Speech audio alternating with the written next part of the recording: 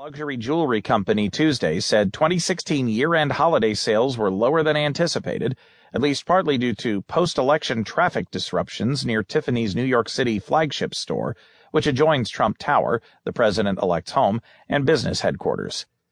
Holiday shoppers found it even harder than usual to get to the Tiffany store and others nearby on Fifth Avenue as the Secret Service and the New York City Police Department increased security and restricted vehicle traffic around Trump Tower following Trump's November 8th defeat of Hillary Clinton in the presidential election. Along with shopping, holiday season tourists and others gawked as potential presidential cabinet picks came and went from Trump Tower meetings with the former reality TV star and real estate developer.